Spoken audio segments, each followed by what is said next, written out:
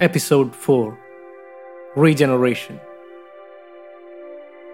Some say that the only constant is change.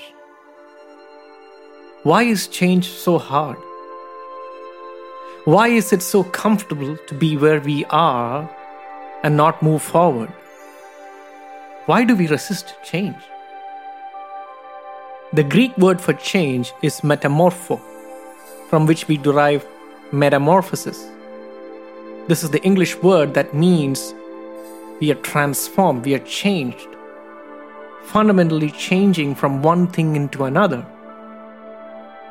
At the Mount of Transfiguration, Jesus shone bright and it said that he was transfigured. It is the same change that we see there on the Mount. We see a fundamental change from something that it was into something that it was not. So regeneration refers to this fundamental change, this DNA-like change of changing from one thing into another. We talked about the washing of regeneration, the inward cleansing in the past episode. And today we are going to see an example of this transformation. We see this thing that is brought out of something that which it was not. We see water made wine in this miracle at a wedding in Cana. This is one of the first miracles that Jesus performed. This irreversible change. This irreversible change of going from one state into another.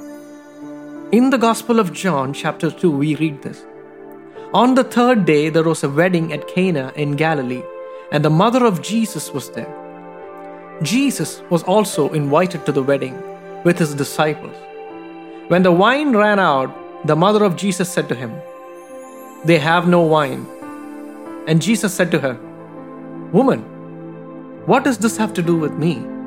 My hour has not yet come." And his mother said to the servants, "Do whatever he tells you." Now there were 6 stone water jars there for the Jewish rites of purification, each holding 20 or 30 gallons. Jesus said to the servants, "Fill the jars with water." And they filled them up to the brim. And he said to them, "Now draw some out and take it to the master of the feast." And so they took it. When the master of the feast tasted the water now become wine, and did not know where it came from, although the servants who had drawn the water knew, the master of the feast called the bridegroom and said to him, "Everyone serves the good wine first, and when people have drunk freely, then the poor wine. But you have kept the good wine until now." This, the first of his signs, Jesus did at Cana in Galilee, and manifested his glory, and his disciples believed in him. So we see Jesus performing this miracle of transforming ordinary water into wine. And this is one of the first signs that he performed. But notice this, Jesus said to his mother, "What does this have to do with me? My hour has not yet come." But if his hour had not yet come to perform a miracle, if that is what he was referring to, why did he perform the miracle anyway? In other words, when Jesus said, "My hour has not yet come," he's not talking about the hour to do miracles. He's saying, the hour has not yet come for me, an ordinary man. I have come in the form of an ordinary man, or water, to turn into something extraordinary, which is wine. A new wine, a divine wine, a form of wine that even the master of the banquet said, "I have never tasted something as good as this. How is it that you have kept this until the last?" We see this fundamental change of normal, ordinary water into something extraordinary, which is new wine. These 6 stone water jars, they represent man. The number 6, it shows man. Man was created on the 6th day. The number 7 shows completion, where God rested from his works.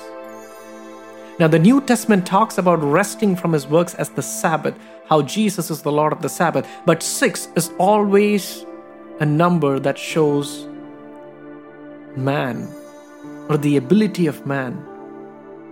The book of Revelation talks about 666 being the number of the Antichrist. It represents everything that is against God, everything that is in man against God.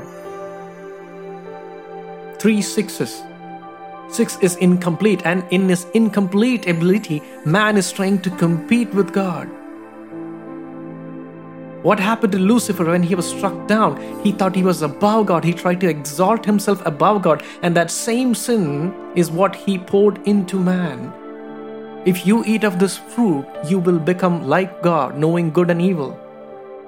And in that process, man, the incomplete vessel, rather than resting in the finished works of God, rather than resting in God, they trusted in their own ability.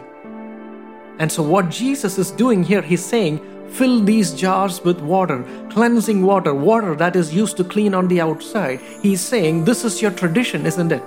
You use this water to clean on the outside. Let me do something miraculous. Let me change this into something that is truly to be consumed now on the inside, not outside. No one uses wine to cleanse themselves. They drink it.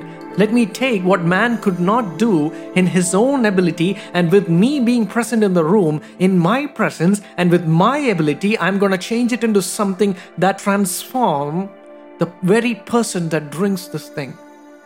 This normal water is no longer going to cleanse someone on the outside. It is going to become a new wine in the person that drinks of it. And that will change that person's mindset. Just as drinking wine changes a person, this new wine will cause such a transformation, such a proclamation from the master of the banquet, where he says, why have you kept this until last? You see, in this miracle, there is a big shadow being played out. There's a big pattern being played out. The bridegroom is Adam. The master of the banquet is God. When man in his own ability tried to fulfill certain obligations, he fell short. They ran out of wine, and Jesus comes into the picture and he says, I now complete it. I am going to take the lack, I'm going to take the ability of man, and I'm going to use my power, my transformation, my regenerative ability to transform this lack into something good. I will make you whole. I will transform you. I will cause regeneration to happen. And so when the master of the banquet calls the bride, he calls the bridegroom and he says, why did you keep the good wine until last? Because Adam, as much as he was created without sin, as much as God had fellowship with Adam, he could not exceed the status of Christ, the Son of God himself. So Adam represents the inferior wine, the wine that came first. But because the inferior wine was not good enough, God had to send his own son so that he might be crucified, he might be pierced, he might be crushed, just like how grapes are crushed to make wine. The water became wine because of the crushing of the body of Jesus, just like how grapes are crushed. And the master of the banquet is now saying, I will accept this wine because it's a better quality wine. This is a blood that speaks a better word than the blood of Abel. The blood of Abel comes from the blood of Adam, but it still has sin in it. But the blood of Christ does not have sin in it. He who had no sin, he became sin. He took the penalty. He absorbed it into himself. He took something that we could not do in our own ability, and he said, my finished works are now enough to complete this. I will help you stand before the throne of grace. You are now in right standing with God because I have stepped into the room. Instead of shame and condemnation from the lack of ability of man, now there is joy and celebration where Jesus comes in. He is saying, my hour has not yet come for me to turn from water into wine. This is a shadow. This is a symbol of the miracle. The very first miracle that he did was a symbol and a shadow of his final act on the cross, where he said, I am going to become this new wine. I am going to become this new thing that will transform you.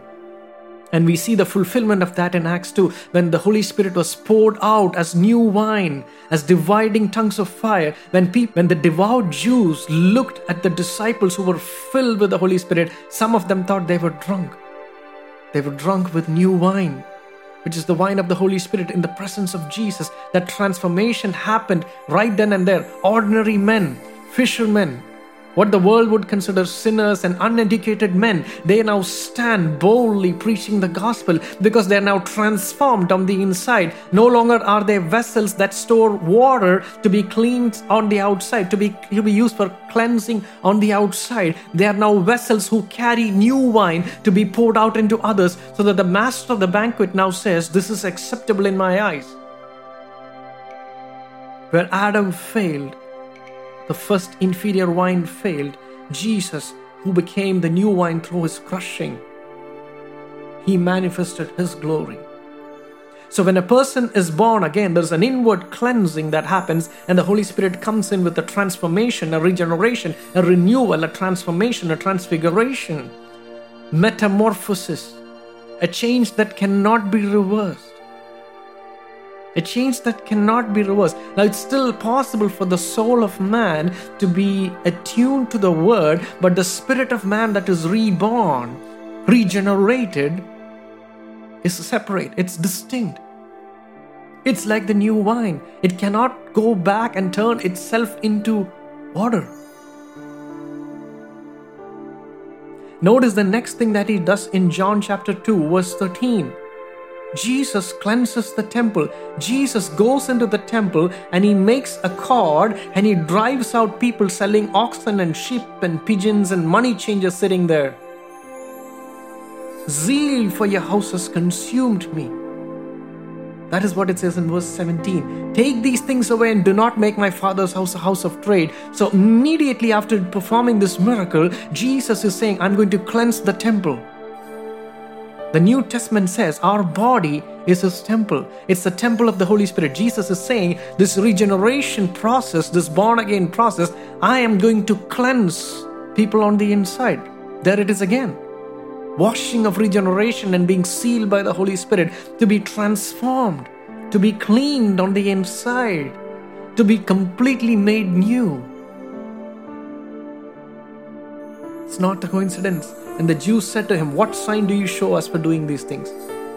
Jesus said, destroy this temple and in 3 days I will raise it up. The Jews then said, it has taken us 46 years to build this temple. And will you raise it up in 3 days? Verse 21, but he was speaking about the temple of his body.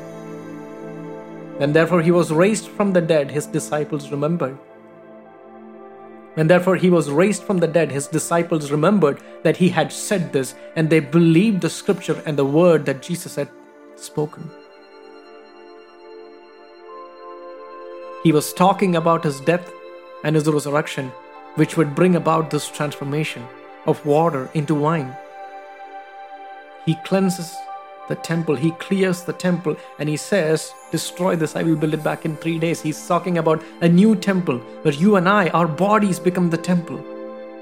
Gospel of John chapter 2 verse 23.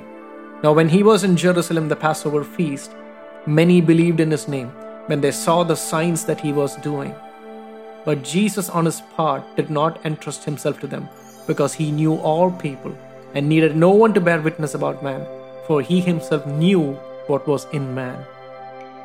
Jesus knew that in man was this tradition of holding on to something that is holy, what man considers holy, and Jesus says that is not good enough in the eyes of the Master. That is not good enough in the eyes of God, but in the presence of me, in my presence, this will turn into something extraordinary. Just as the Holy Spirit was hovering over the waters in the book of Genesis during creation, a new creation is happening right here when Jesus is standing there. And in obedience, when the servants took and filled the water jars with water, it became wine. With obedience, under yielding, this regeneration happens, this transformation happens. That is why we must yield. To the world, it is foolishness. The act of drawing water and storing it in stone jars is utter foolishness. But when we obey his commands and yield to his will, we are transformed like that water. Jesus did not perform this miracle so that man can get himself drunk with wine. Everything that he said and everything that he did had a symbolic aspect to it. Just as we are not required to sacrifice animals anymore, We are not required to drink of this wine anymore because we have something far exceeding the qualities of whatever human beings can produce, of whatever man can produce. All that man can do in his own ability will always fall short of the glory of God, will always fall short of the ability of God. So, my dear friend, who do you put your trust in? Is it in your own ability? Is it in your own strength? I can tell you that there will be limits. You might be the smartest man on earth. You might be the smartest woman on earth.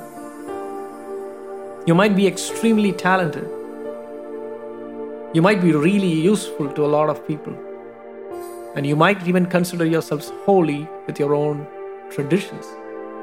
But in the eyes of God, none of us are perfect. We need the finished works of Jesus to justify all. We need the finished works of Jesus, because it is only in His presence that we are acceptable. That if we only call upon His name and stand in His name, that we are made acceptable in the eyes of the Lord. If your life is ordinary, if you're trying to live with your own ability, if you're trying in your own strength to live a life that is holy and failing, you need Jesus. And you need to acknowledge Him. And even though it sounds foolish right now, just as the servants fill the stone water jars, it is enough for you to believe in Him, and He will change you. Be blessed.